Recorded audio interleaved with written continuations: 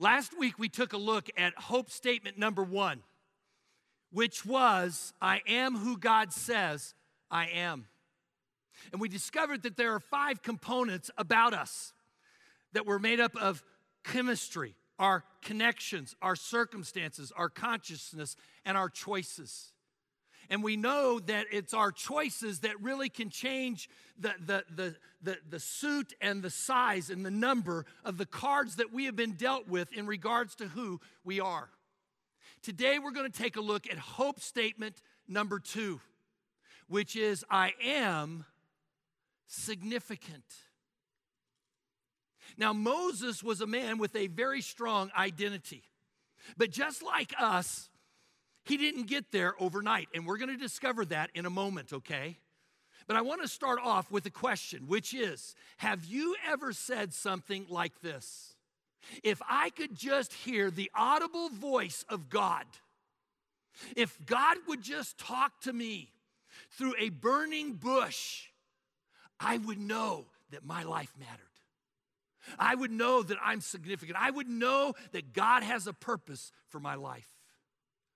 Folks, this is exactly what happened to Moses. And you would think that when God spoke to him through that burning bush, that he would have instantly known, hey, I must matter to God. I must be important. You would have thought that all his internal issues that came from his chemistry, his circumstances, his connections, his consciousness, and the choices in his life would have just faded away. But they didn't. In Exodus 3 and 4, I want to read some excerpts out of this story. But to set this up, understand that Moses at this time in his life, when he has this encounter with God, he is wandering through the wilderness as a shepherd. And he sees this bush, and it's burning, but it's not being consumed. And as he approaches it, God speaks through the burning bush. This. And now the cry of the Israelites has reached me, and I have seen the way the Egyptians are oppressing them. So now go. I am sending you to Pharaoh to bring my people, the Israelites, out of Egypt. God is giving Moses the assignment of a lifetime. And in so doing, he's saying, you are important. You are significant. I have got a purpose for you. You will be the national deliverer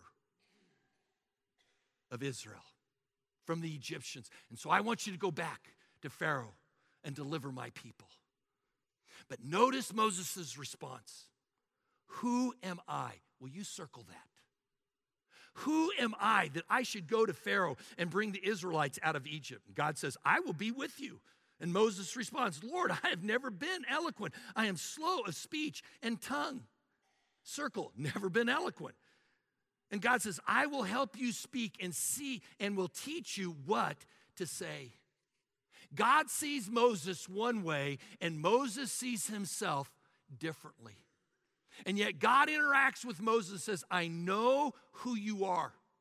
Moses, I know about your chemistry. I know about your connections, your circumstances of life, the choices that you have made. I know you through and through. Don't worry about it. I will work in you and I will work through you. And to help Moses understand that, God says, hey, Moses, what do you got in your hand? He says, a staff. Throw it on the ground. He throws it on the ground. It turns into a snake. He says, Moses, pick up that snake by the tail. And he picks it up and turns it into a staff. Moses, this is the kind of power that I have to work in you and to work through you. Moses is still a little hesitant, so he says, hey, Moses, stick your hand in your robe. And he does. Now pull it out, and it's leprous. It's as white as snow. He says, now stick it back in your robe. Now pull it back out, and it's clean. God is trying to make breakthroughs in Moses' mind of who God is and how God sees him.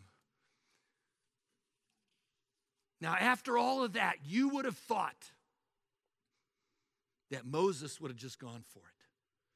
You would have thought after God spoke to him through a burning bush, the snake or the staff turned into a snake and then back into a staff and the hand turned to leprosy, that he wouldn't have said, okay, I'm going to go for this. But he doesn't. Notice what he says. Pardon your servant, Lord.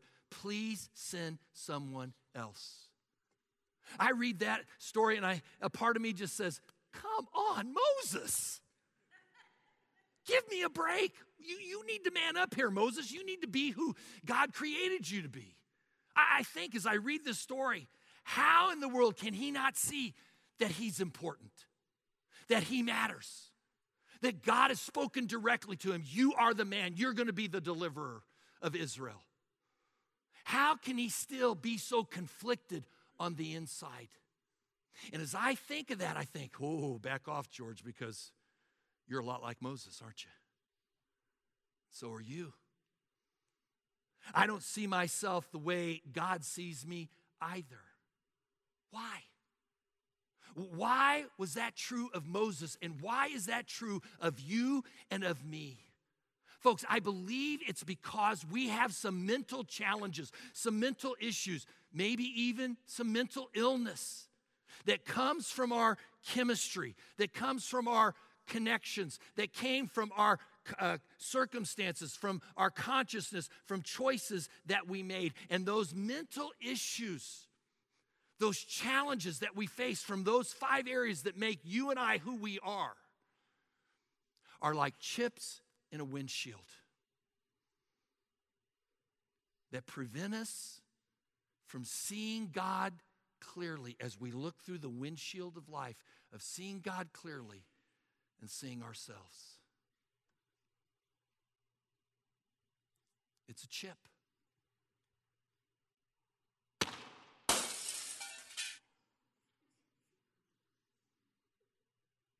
What's interesting about these chips, these different mental challenges that we have, is that initially in our life when we're young and we're just starting down the road of life, they seem so insignificant to us.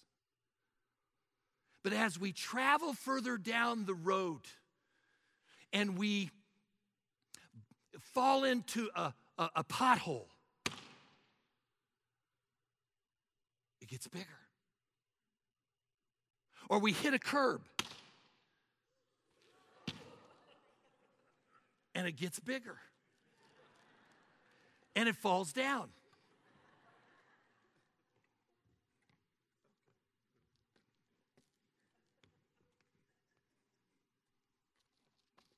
I like this, so I'm going to continue.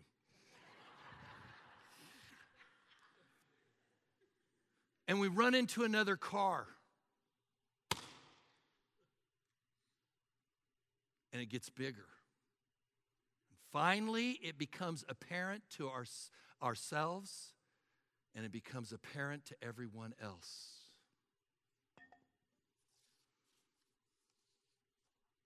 Today, what I want to do is I want to take a look at 7 common mental challenges, issues that we have. But more importantly, I want us to take a look at the solutions.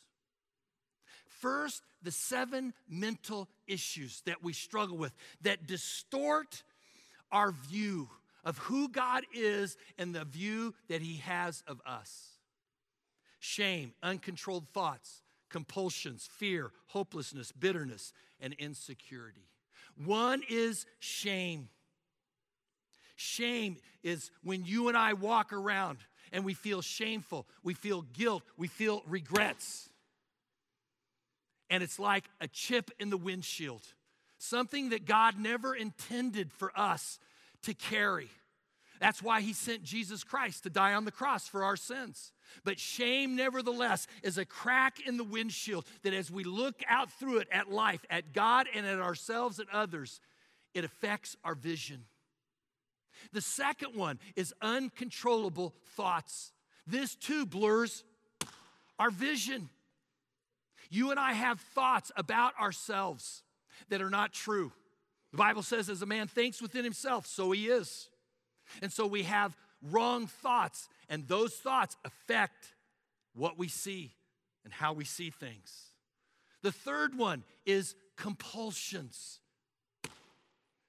Compulsions is another compulsion is the inner desires that we all have. It's those things that you think you just had to do because you had to, even though you knew it was wrong. Compulsions. The fourth one is fear. Fear is a huge crack that distorts how we see God and how we see ourselves. The fifth one is this: hopelessness. And I mention hopelessness because hopelessness keeps you and I from keeping on. It causes us to give up. If you feel hopeless about your life, you typically don't see how important you are to God, how important you are to your spouse, to your family, to the church, to your workplace. This next one is absolutely a vision changer, and that is bitterness. Because as we know, bitterness never stays with ourselves. And it can come from thinking, you know what, everyone else gets the breaks. And so we become envious, which is another form of bitterness. Or we do get hurt by others, and bitterness forms in our hearts. But bitterness never stays by itself. It spreads. It goes all over the place. And it blurs our vision. The last one is insecurity. Insecurity makes us say stupid things, like Moses did, okay? But it also makes us do stupid things, pretending to be something that we're not. These are the 7 mental challenges that affect how we see God and how we see others. Now, the classic passage that deals with the solutions to these 7 things comes out of Romans chapter 8. But in order to understand Romans 8, you have to understand Romans chapter 7. And there is one verse that I think capsulizes Romans 7. It is where Paul says in verse 24, I am a miserable person. Who can free me from myself? In essence, so I can be who God has created me to be. Now, it's interesting when Paul said that, he didn't say, what can free me? No, he said, who can free me? What will free you is not a pill. It is not a program. It is a person. It is having a relationship with Jesus Christ and allowing his Holy Spirit that you get after you say yes to Christ, dropping him from your head to your heart that you get. Paul in Romans 7 used the personal pronoun I 41 different times. But in Romans 8, he uses the Holy Spirit 19 times. And so the Holy Spirit is absolutely critical in helping you and I to see who God is and to see who we are, to understand that we are significant. And the first place that Paul starts at is this thought: I must remember or remind myself daily what Jesus did for me.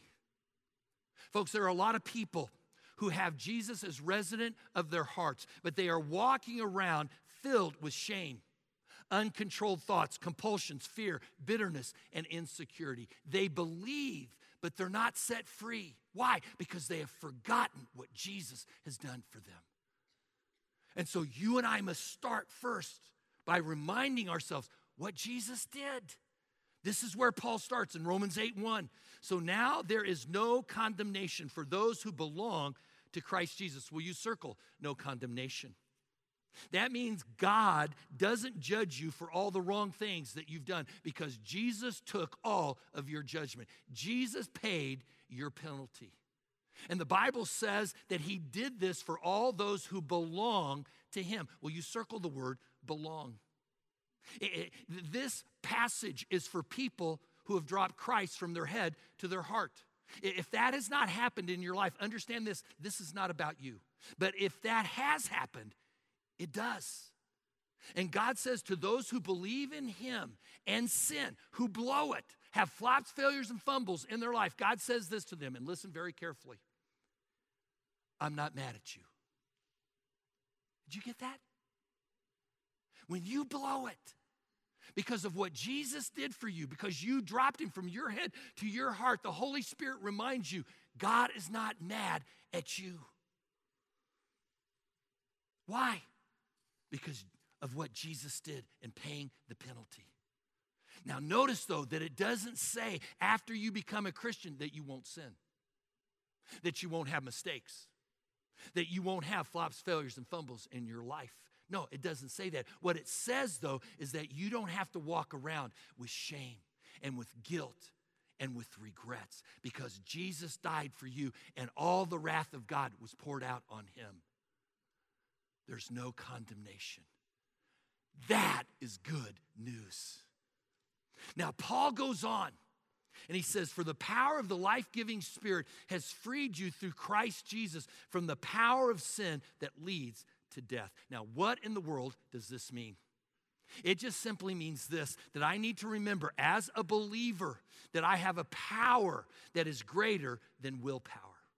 You see, before Christ, all that I had was willpower. But now with Christ, I have a greater power. I have God's power. Now, unfortunately, for a lot of believers, they don't realize this. And so they walk around thinking that everything is dependent on their willpower. I've just got to try to be a better person. I've just got to try to keep the 10 commandments. And so Paul mentions this. The law of Moses could not save us because of our sinful nature. In other words, what he's saying there is this: it doesn't matter how hard you try to be good. You can try to be as good as you possibly can and keep all the 10 commandments. Guess what? They won't save you. I had a gentleman one time says, I know I'm heaven bound. I says, well, how do you know that? He says, because I keep the 10 commandments. I said, oh, that's great. Can you name them? No, I can't. Well, then if you don't know them, how can you keep them? Keep them. But even if he knew what they were, folks, the outward law of trying to be as good as you possibly can is incapable of transforming you. Laws work on the outside. They don't work on the inside. I could wash a pig and put a nice suit on it, and I could spray some expensive cologne on it, but after I would release it, guess where it would go back to? To the mud hole. Why? Because the nature of the pig hasn't changed. This is what happens a lot of times when we just try. I'm going to use willpower. I'm going to try to keep those 10 commandments. I'm going to try to improve my life through those self-help books. Folks, those don't work because they work on the outside and not on the inside. If you want change, you have to have a change of nature, a change of mind. And that doesn't come from laws. Laws don't make a racist into a compassionate person. Only one thing does: Jesus Christ. We can pass as many laws as we want, and they won't work. There must be an internal change, and that comes through Jesus Christ. Now, God knew this, so he goes on and he says, but God put into effect a different plan to save us. He sent his own son in a human body like ours, except ours are sinful. God destroyed sin's control over us by giving his son as a sacrifice for our sins. In other words, God gave us the power to make things change. Now look at this, it goes on. He did this so that the requirement of the law would be fully accomplished for us, who no longer follow our sinful nature, but instead follow the Spirit. Now, will you circle the word for us? What he's saying here is that Jesus not only died on the cross to pay for your sins, but Jesus also did all the right things for you. Meaning that if you died tonight and you were in heaven and God asked you, George, did you keep the 10 commandments? I'd say, no, I didn't, but Jesus did. And God would look at Jesus and he'd look at me and says, okay, you're in on his righteousness. Now let me ask you a question. Do you understand what Jesus did for you? That he paid for your sins and he did everything right for you. If you are serious about understanding who you are and how God views you, you and I must start where God tells us to start. And he says you must start by understanding your relationship to Jesus Christ. You must start by having a relationship with God through his Son, Jesus Christ, who then begins through his Holy Spirit to renew your mind. Does that make sense? The second thing is that I have to ask the Holy Spirit to give me better thoughts. And if you do, he will. In Romans 8, 5 through 6, those who live according to the sinful nature have their mindset on what that nature desires. But those who live in accordance with the Spirit have their mind set on what the Spirit desires. Will you circle the phrase mindset? And it's mentioned twice. There are two mindsets. One is set on the old nature. The other is set on the Holy Spirit. There is a mindset about how I naturally think of myself, and there is a mindset about how the Spirit thinks of myself. And there is a huge difference between the two. One will result in one response, the other one will result in a different response. Paul goes on, the mind of a sinful man is death, but the mind controlled by the Spirit is life and peace. Now, how many of us here would like to have life and peace? How many of us would like to have peace of mind? Where there isn't this conflict of issues, whether it's coming from our chemistry, our body, our makeup, who we are, or whether it's coming from these 7 critical issues that oftentimes we get enmeshed in. I think we all do. Well, guess where that comes from? It comes from the mindset that you choose. Now think about this for a moment. The reality could be that your chemistry or your connections or your circumstances or might not ever change. Your chemistry might be the same as it is right now. It'll never change. Definitely your connections early on in life are never going to change. They are what they are, right? But your mindset towards them can. And that could be the difference maker in your life between death or life and peace. This is the Holy Spirit's answer to uncontrolled thoughts. I ask the Holy Spirit to give me better thoughts. This is the principle of replacement. Anything that you want to change, whatever you do, you don't resist it. You replace it, because if you resist it, it persists. And so you and I have to ask the Holy Spirit to give us better thoughts about those unchangeable things that may be in our life. And as a result, what we get is a better response. And so I would encourage you to do that. I would encourage you to invite the Holy Spirit to have free access to your mind. For you to come to the Father and say, God, I know, because I've dropped Jesus from my head to my heart, I know that you have given me his Holy Spirit. And I want to give him free access 24/7 to my mind. Now, why is that so important? Because God's thoughts towards you are a whole lot better than your thoughts towards you, guaranteed. His thoughts are helpful, and they're truthful, and they're pure, and they're positive. And let me give you another reason. If you don't, then all you're left up to is your human nature. And that leads to death. Take a look at this verse in verse 7 and 8. The sinful mind is hostile to God. It does not submit to God's laws, nor can it do so. Those controlled by the sinful nature cannot please God. But those who are controlled by the Spirit have life, and folks, they have peace of mind. The third thing that we need to realize in order to understand who we are, who God says we are, that we are significant, is this, that I must realize that I have a new ability to say no. As a believer, I have new ability to say no to the wrong things and yes to the right things. Before Christ, all that I had was willpower, and I couldn't do that. But now I have God's power. Before Christ, there were these things that I just couldn't say no to, these compulsions, these habits, these hang-ups that I have. But now that I have God's power, I can do that. In Galatians 5:16, Paul says, let the Spirit direct your lives, and you will not satisfy the desires of the old human nature. Now, if I let God's Spirit rule and reign in my life, does it say that I won't have bad desires? Doesn't say that. Does it say that I won't have temptations?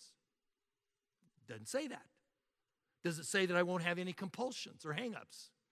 No, it doesn't say that. Let me put it like this. Do you still, after you've said yes to Jesus Christ, do you still have bad desires? Mm-hmm. Temptations, yeah. Compulsions, hang-ups, yeah. Folks, we're broken. Do I fulfill them? No. Why? Because I have a new power. I'm not just operating off of willpower. Now, some people would say, well, why in the world should I limit my natural desires? What's natural and organic is good. Not really. Not everything that is natural is good, folks. Or arsenic is natural, and it will kill you. Just because it's natural, just because it's organic, okay, doesn't mean that it's good. Just because my old natural mindset thought certain things about me doesn't mean that those things that I've thought about me are healthy. In fact, I would guess that they're not. Now, Paul moves on. In Romans 8, he says this, but you are not controlled by your sinful nature. You are now controlled by the Spirit if you have the Spirit of God living in you. Anyone who does not have the Spirit of Christ living in them does not belong to Christ. Now, let me explain this. A lot of people think mistakenly that you get God in pieces. First, you get Jesus, and then you get the Holy Spirit, and then you get the Father. You get God in pieces. Folks, that's not true. God is a triune God. He is three in one. And when you get one, you get all of God. When you say yes to Jesus Christ and you drop him from your head into your heart, you get the Father, the Son, and the Holy Spirit all at one time. So the question isn't whether you have all of God. The question is, does God have all of you? Because the more he has of you, the more power you're going to experience to see yourself the way God sees you. And then in Romans 8:12, he says, so dear brothers, you have no obligation anymore to your old sinful self, to your old sinful nature, to do what it begs you to do. You see, this is how God sets me free from me, to say no to those bad things and yes to the good things. The fourth thing that helps us to see who we really are in Christ, that we're significant, is this: I need to turn my thoughts to God when I'm afraid. This truly sets me free from me. Take a look at Romans 8:14-16.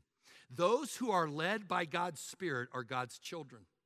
For the Spirit that God has given you does not make you slaves and cause you to be afraid. Instead, the Spirit makes you God's children. And by the Spirit's power, we cry out to God, Father, my Father. God's Spirit joins himself to our spirits to declare that we are God's children. When I was growing up, I was never afraid of the day, okay? But at night, it was a different story. My bedroom was upstairs, and there was a big tree, and it would cast shadows into the room, and that's when there was no air conditioning. You had to leave the windows open, and you could see those shadows moving around, and I would cry out, Daddy, Daddy. I never cry out for my mom. She wasn't strong enough. I knew that back then, okay? But I cried, Daddy, Daddy, and he would come up, and he would rescue me, okay? This is what God tells you and I to do when we're afraid. And there's a lot of things that fill us with fear, don't they? Those things oftentimes cause us to think that we're not significant to God. That he doesn't care enough to come running up the stairs to our bedroom to help us. And so what Paul is saying here is that you and I have got to stop focusing on our fears, and we got to start focusing on our faith by remembering whose family we are a part of and that we are one of his kids. Do you remember the movies, The Godfather? Come on, work with me. Say yes. Even if you don't, okay, just say yes. Okay, good. You know, Godfather is the Italian family, kind of the mafia situation, right? Let's just say that you were a part of the Godfather circle.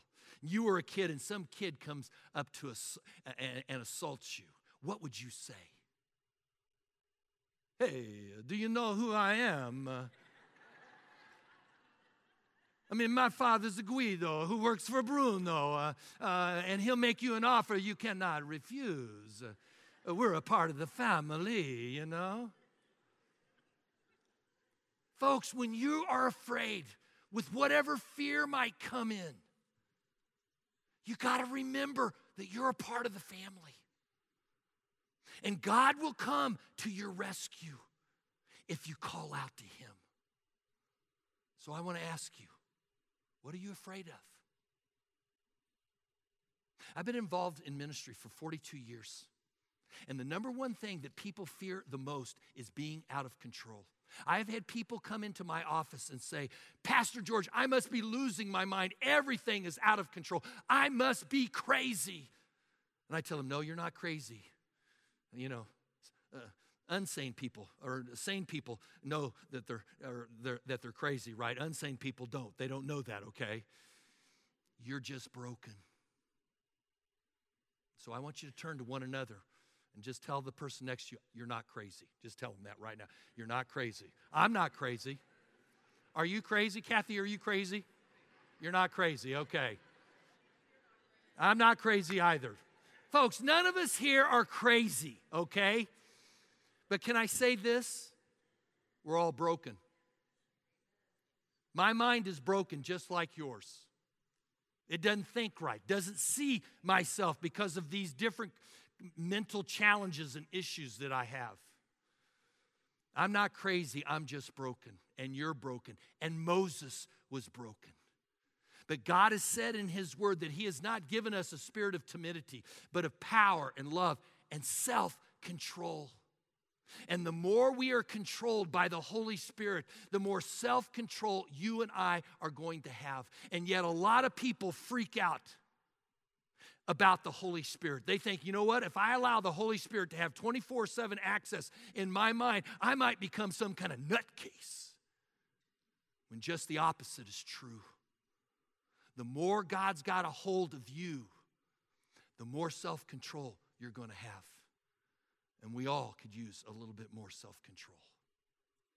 The fifth thing is this. I got to focus on long-term and not short-term. Harvard did a study and found that the more long-term thinking a person had, the more significant they thought of themselves. Meaning that if a person just thought of just the here and now, they didn't see themselves as that significant.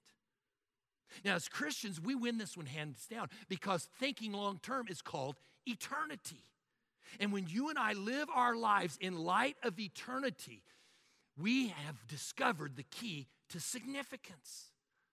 Now, here's the deal. A lot of times we don't do that. I got people coming into my office and they're just focusing on the here and now. They're just focusing on that problem that's right there in front of them. They're thinking of only today. I would have you know as your pastor that your staff is thinking about your future all the time.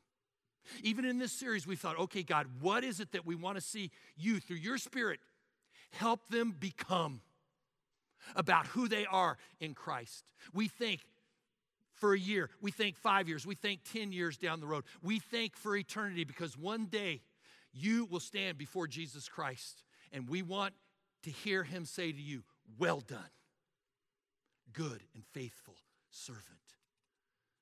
Society doesn't think that way. Society thinks just for the here and now. Society thinks about immediate gratification. They don't think long term. But God has called you and I to think long term. Now, how does he do that?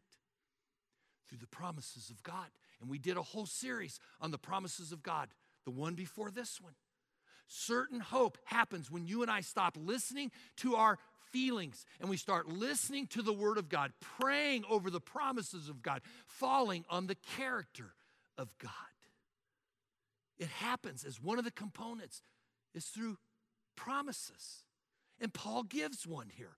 Look at Romans 8, 17 and 18. Since we are his children, we will possess the blessings he keeps for his people. And also, we will possess with Christ what God has kept for him. Will you circle the word will? It's mentioned 2 different times. It says, when you and I get into eternity future, we will be rewarded for how we used our bodies and minds for Christ. And we will be rewarded right along with Christ as co-heirs of him. Now, let me share with you what that's going to look like. On the day you enter into eternity future, you're going to see this big Tron something. Think of the Cowboy Stadium, that big TV screen, right? And you're going to see, as you enter in, starring Jesus Christ, co-starring you. And when that happens, I guarantee you this. The mental challenges and pains that you and I have gone through on this side of eternity will be petty to us. It'll be gone. And Paul talks about it. Verse 17 and 18. For if we share Christ's suffering, we will also share his glory. I consider that what we suffer at this present time, all the mental challenges that may be due to our chemistry, our connections, our circumstances, our consciousness, or the choices that we've made in life, all these things that we suffer in this present time cannot be compared at all with the glory that is going to be revealed to us. Bring it on. Bring it on. The 6th one is this.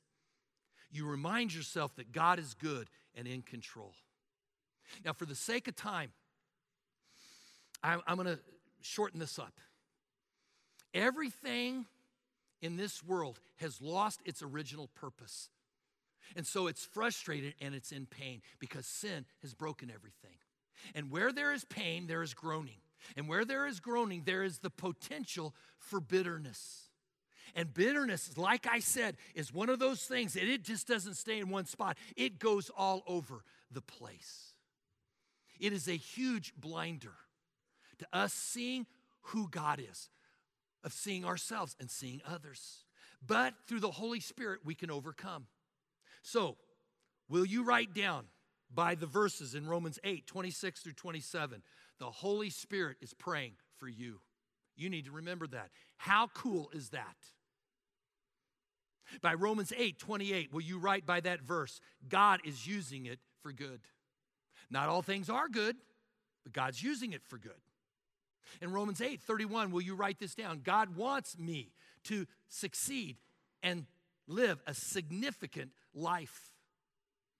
You are part of the family. And then Romans 8, 32, will you write this down? God will give you what you need. I mean, think about it.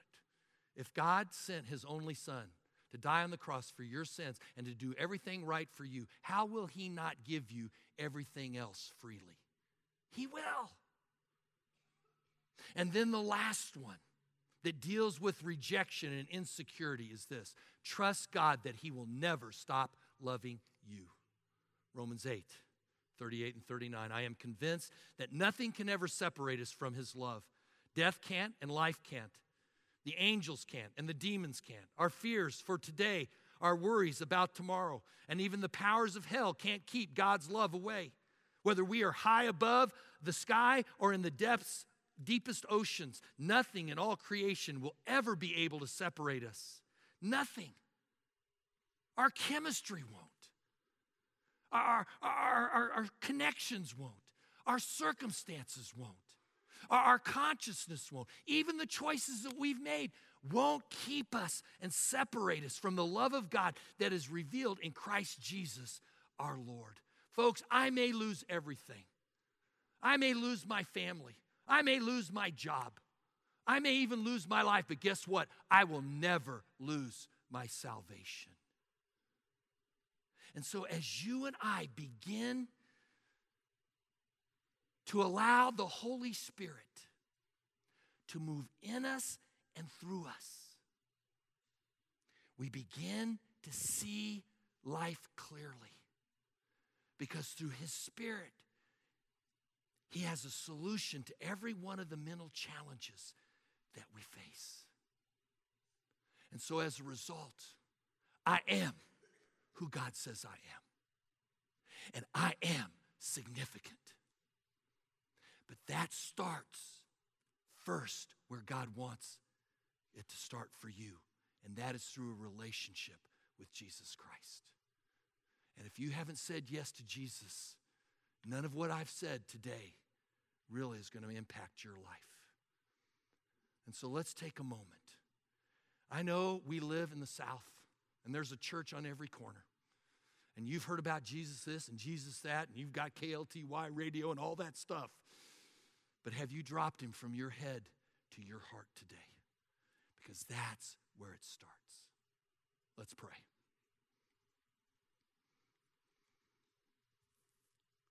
Lord, I thank you that you just didn't stay in heaven above, but that you saw our need. You knew from the very beginning that we were created in your image, that we are the image bearers of Christ, and that we are important to you.